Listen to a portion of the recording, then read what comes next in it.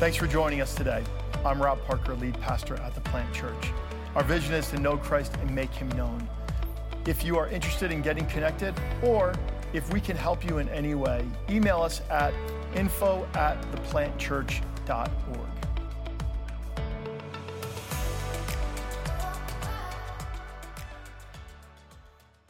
So here's what I did.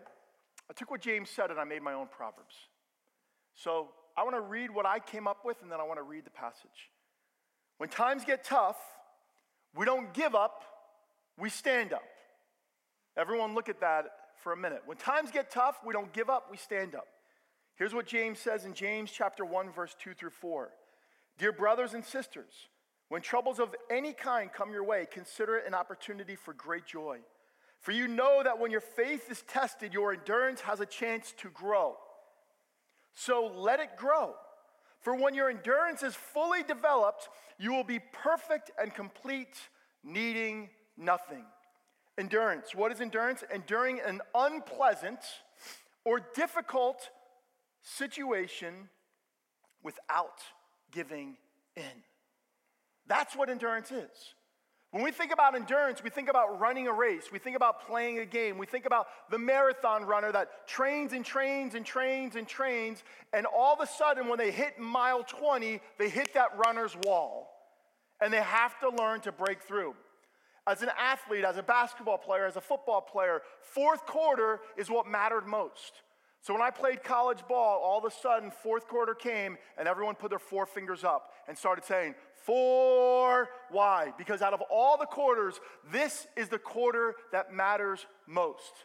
It's like the 2-minute drill in football. It's like the last 2 minutes in basketball. Last night, the Nets were playing, and yes, the Nets won. Believe it or not, they're going on. They were up by 5, but there was 2 minutes left, and you know in basketball, anything can happen in 2 minutes. They lost? Come on.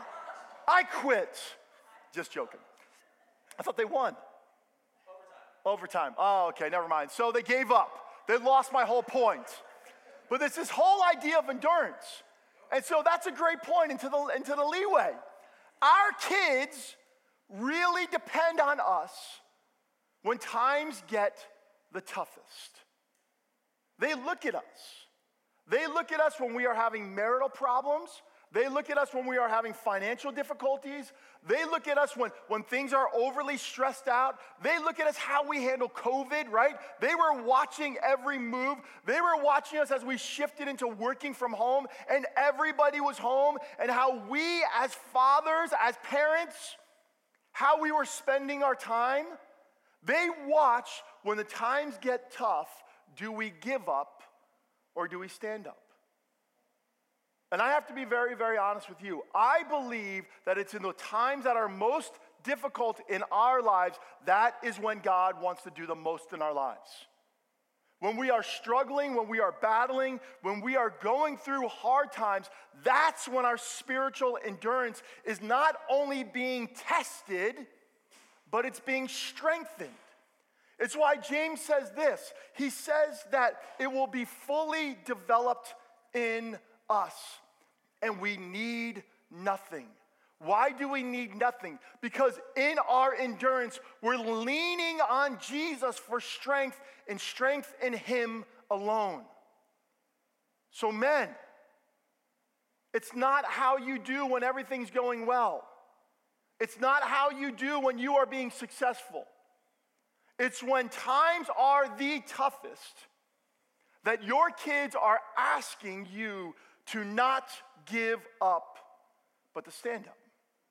And if you're not a parent, you have young men and young women in all of your environments watching what you are going to do. Are you going to give up or are you going to stand up? Are you going to cheat or are you going to do what's right? Are you going to take a shortcut or are you going to take the road that's less traveled? So this is what I believe when we follow Jesus. When times get tough, don't give up. Stand up. Proverbs says this, 7 times a man falls, but 7 times a man picks himself up. Do you know what makes a man a man? When we stand up. But let me give you another one. Don't look away. They are watching you. Don't look away. They are watching you. My dear brothers and sisters, how can you claim to have faith in our glorious Lord Jesus Christ if you favor some people over others? Notice how I'm going to walk through James 1, 2, 3, and 4. James is talking about this. Do not show favoritism. Do not show discrimination. When we think about James, we have to remember his nickname. His nickname was James the Just. James was about justice. And when he saw that people who were being oppressed were being taken advantage of, or those who had less and those with more were being favored, he said, there's a problem in the church. We are not behaving like this. Because this is what Jesus did. He did not show favoritism. He did not discriminate. He was all about the underdog and those who needed to be able to be poured into to be given the best opportunity in life. I have two quick stories for you. I'll never forget when we were playing in a basketball league. Believe it or not, it was a Christian basketball league. And in this basketball league, the person who ran the league, he wanted his son to win the championship. And so he stacked the teams. If you don't know what it means to stack the teams, it means you get all the best players on one team and then all the bad players on another team, and everyone else kind of fends for themselves. But we were one of those teams that we were fending for themselves. And all the parents started just going crazy. And I saw it. And I watched it. And I went rob on them. I told him and the ref to get into the locker room. They're like, what? I got them in the locker room and I said, do you see the model that you are doing to every single family here? I said, you are shaming kids. You are hurting kids. You are taking everything that we were supposed to be about and you flipped it upside down. And you know why I did it? Because I had all these little eyes watching. I had Brandon. I had the little LeBar boy. I had Scott Hosier and his family watching from the audience. And I saw all these parents just looking away and saying, well, that's who that guy is. How do I treat people when I walk throughout the city, New York City? I know when we would go to the hospitals with Brandon and with my kids all the time, because yes, our kids have medical difficulties. I've shared that with you. I remember multiple times as we were walking through New York City and I was angry at God and in the situation, and my little boy was just watching all these people that were homeless. And I said, what am I going to do? Am I going to give up or stand up? And my little boy's watching. And so I started training Brandon. When you see people in need, you start taking care of them on the streets of New York. Funny thing is, last year, Brandon started doing that on his own. But then last March, when all this stuff started happening with all the racial tension in our country, we started having conversations around the table. We actually started having conversations in February, even before March. I said, what am I going to do about this? How am I going to talk about this as a pastor? And I don't know if you remember, last March I came out with a declaration saying that this is not a Jesus thing. We do not show discrimination to anybody. Not even knowing if my kids were watching or what they were thinking. But on Father's Day, my one kid put a post up there saying, I'm glad that I have a daddy that stands up for those who oftentimes don't have a voice. It's so easy, men, to look away. But they're watching. They're watching. Omar and I were driving back from the funeral yesterday. And my biggest prayer when we planted the plant was that we would be a church that was fully diverse. A church that was made up of everybody, every nationality. It's why Omar planted with me. It's why Jeremy's on staff. We need to be setting a trend that we are for all people and all people are for God. Amen? And your kids are watching you. They're watching you at games. They're watching you as you watch television. They're watching you as you talk to your spouse around the dinner table. They're watching you how you handle the things that are happening in culture. What are you going to do about it? Let me give you another one. Direction is only helpful when it points them in the right direction. Direction is only helpful when it points them in the right direction. This is what James says in James chapter 3. If you are wise and understand God's ways, prove it by living an honorable life, doing good works with the humility that comes from wisdom.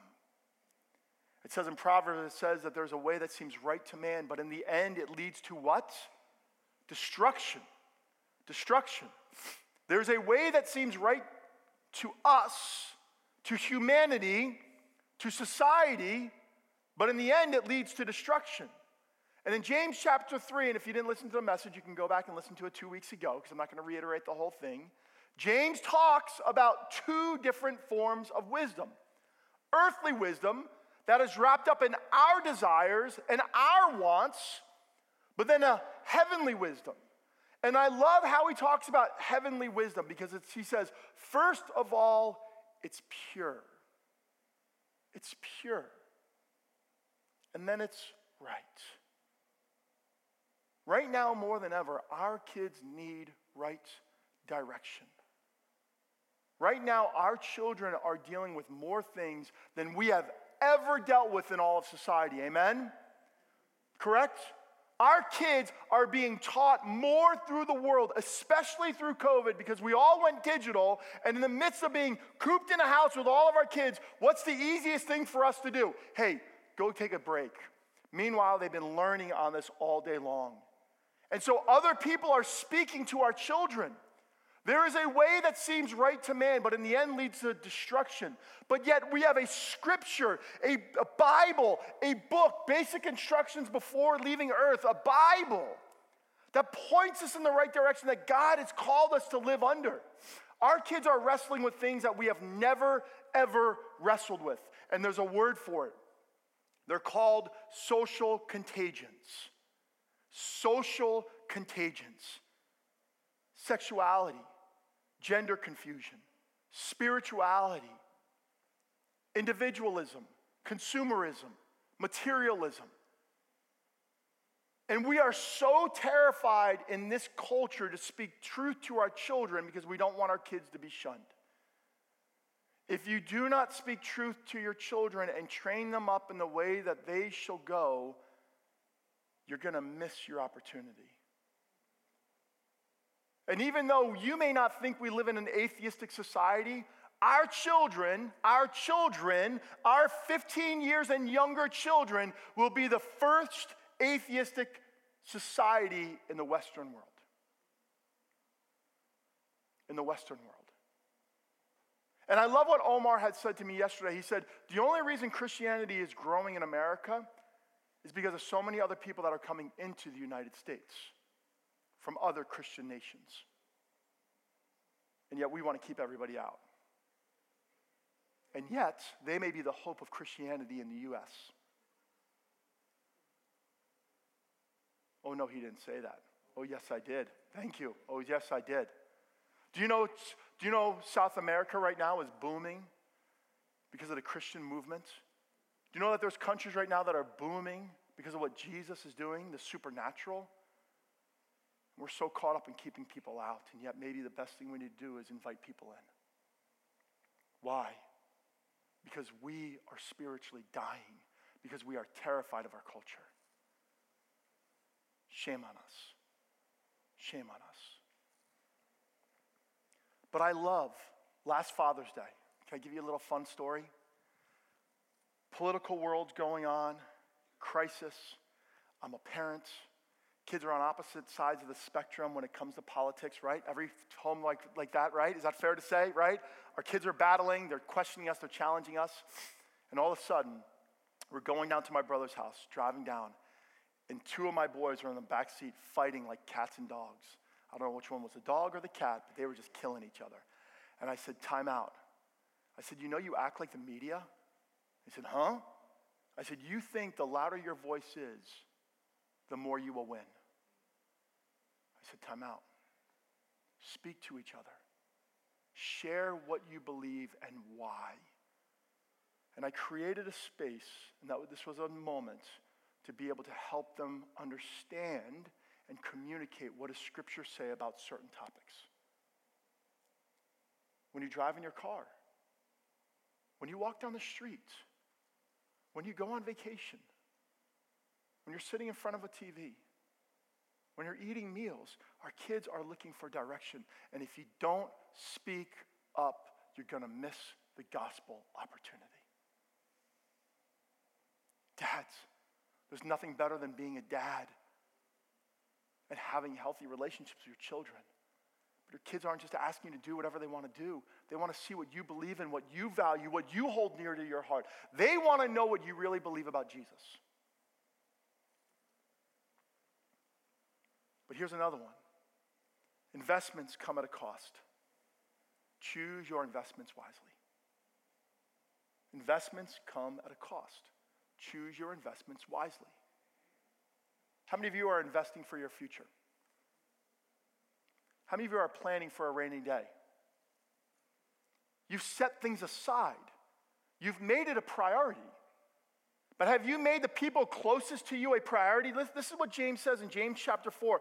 Look here, you who say, today or tomorrow we are going to a certain town and we'll stay there a year. We will do business there and make a profit. How do you know what your life will be like tomorrow? Your life is like the morning fog. It's here a little while, then it's gone. You cannot plan your life around your selfish ambition, men and women. The more you seek to fill your own selfish ambition, the more you miss out on gospel opportunities. Your kids want to see what you value most, because what you value most is how you spend your time, it's what you think about, it's what you talk about, and it's what you financially invest in. You care about the kingdom? Do you talk about the kingdom? Do you share the kingdom at work? Do you invite neighbors over just to be around God's presence in your life? Do you invest in kingdom work here at the church and globally? Do your kids know that? Do they know that? Because what you invest in, there will be a return. Cats in the cradle and the silver spoon, little boy blue and the man on the moon. When you coming home, Dad? I don't know when. But guess what? We'll get together then. That whole song is 4 movements of how a father for the whole child's life missed out on an opportunity, and then the dad says, hey, let's hang out. And the guy's like, dude, I don't want to. How true it is. How true it is. And men, it's not just about your family. It's about your church family. It's about your community. Are you coaching? Are you showing up and helping out at the dance recitals and the dramas? I love how Brandon's girlfriend, Brandon has a new girlfriend and we love her to death. Her father had 2 daughters. And so he wasn't playing sports with them. But you know what he did? He did stage crew at the dance recital. And the dads had to do a dance, and he thought it'd be really funny to do this dance. And here he is, he's a doctor, and he thought it'd be really funny that at the end of the dance, he would jump off the stage and like touch his toes or something. He fell down and tore both his ACLs. And his kids were like, Dad, you just ruined it. And he thought he was being funny, but at least he showed up, right? At least he showed up. Is that a great story? That'd be like the worst ever. But at least he showed up. We have to show up. And it's not just about our kids, it's about other people's kids. It's about showing up, being a father to the fatherless. It's about being present. It's about being able to show up at your kids' friends' work and saying, hey, I was just thinking about you today. Choose your investments wisely. And every investment comes at a cost. Yeah, your kids are going to wander. Your kids are going to be rebellious. Welcome to the club. Welcome to the club. Welcome to the club. But you know what? Your investment will pay off. And here's what I want to conclude. It's my favorite conclusion of all time. They are not listening. They're not listening. No matter what you say, they don't give a rip. Do I get an amen for that? Do I get an amen? Please, come on, you guys are all way too tired. Do I get an amen? Right? They're not listening. Right? Peanuts teacher, right? They're not listening. You can talk about Jesus till you're blue in the face.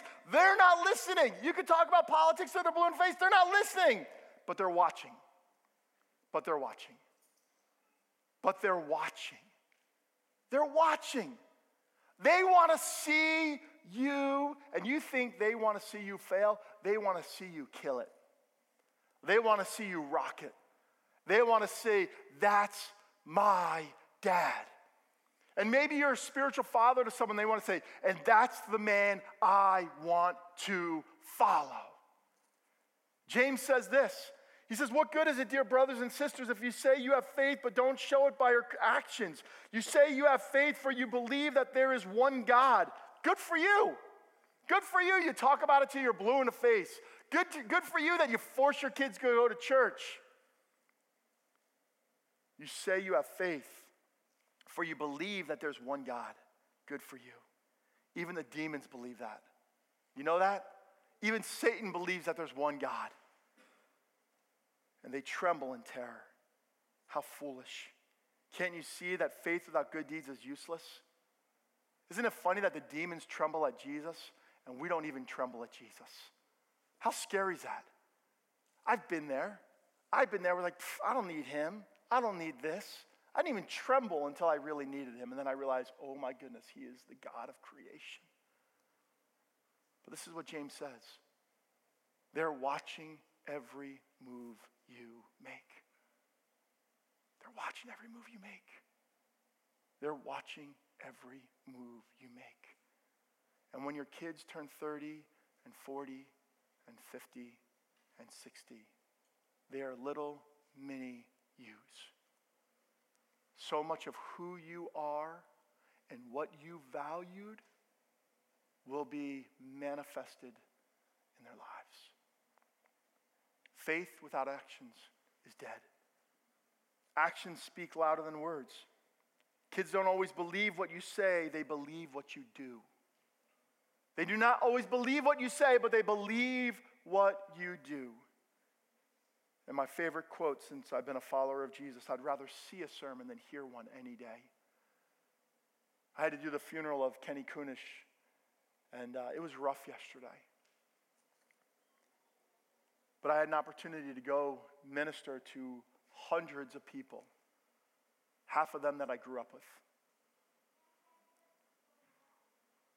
And the one thing that I learned from Kenny was make every day count. Make every day count. It says in Psalm 90, Lord, teach us to number our days. Every day counts. Make every day matter. Every day. If it's raining, if it's snowing, if it's another mundane place of living in Bergen County, make every day count. Actions reflect our faith. But our faith, when we step out in action, reveals how much dependency we live upon God. We just don't do things so our kids will believe Jesus. We do them because it's part of our faith journey as well. Jesus, you said you'll calm the storm. I'm going to storm. I'm going to wake you up, and I'm going to trust you. Jesus, in a moment of brokenness, I'm going to trust that just as you had healed this person, you're going to heal me. Jesus, just as I was in a place of being emotionally unhealthy, as you stepped into other people's lives who are unhealthy emotionally, you're going to step in and you're going to make me healthy emotionally. Faith in action increases our dependency upon God.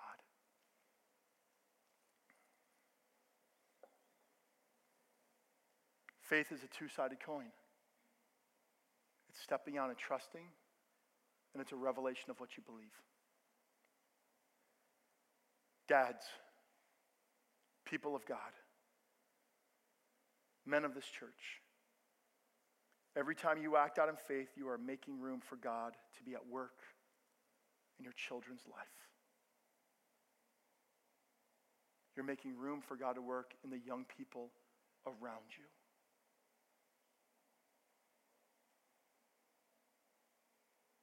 We need to be a church that we are the father to the fatherless. Where the hearts of the children are being turned to Jesus because of the hearts of the Father. It's time. It's time. I look around in the room and I'm so proud of so many of you. Really all of you. You're here for a reason. I'm proud of all of you. All of you. Some people are just saying, I'm on a journey. I'm trying to figure this out. Some people are saying, I'm figuring this out as I go along. Your faith will be manifested in those who are closest to you. Amen? I want to invite Chris and the band to come up. And I'm going to throw Chris a curveball. That last song, if we could do that last song once again, would be really good. The one that we just sang, that third song, it's a brand new song. I don't know if we've done it before. But I think we need a space of worship. I think we need a space of worship. I think we really need a space, a holy moment, a sacred moment, where men, you can say, today I'm rededicating. Even if I've been following Jesus 1,000%, today I'm going to rededicate my life to following you, to be the revelation of Jesus to others. Here's my prophetic declaration over the Plains. That the hearts of the fathers would be turned to their children, and the children's hearts would be turned to the Father, because of the work that Jesus is doing in our church. And my prayer is that this would be fulfilled in our community. Amen? Amen. If you need to raise your hands, if you need to get on your knees, let this be a good day, because it's about to get better with some ice cream. Amen?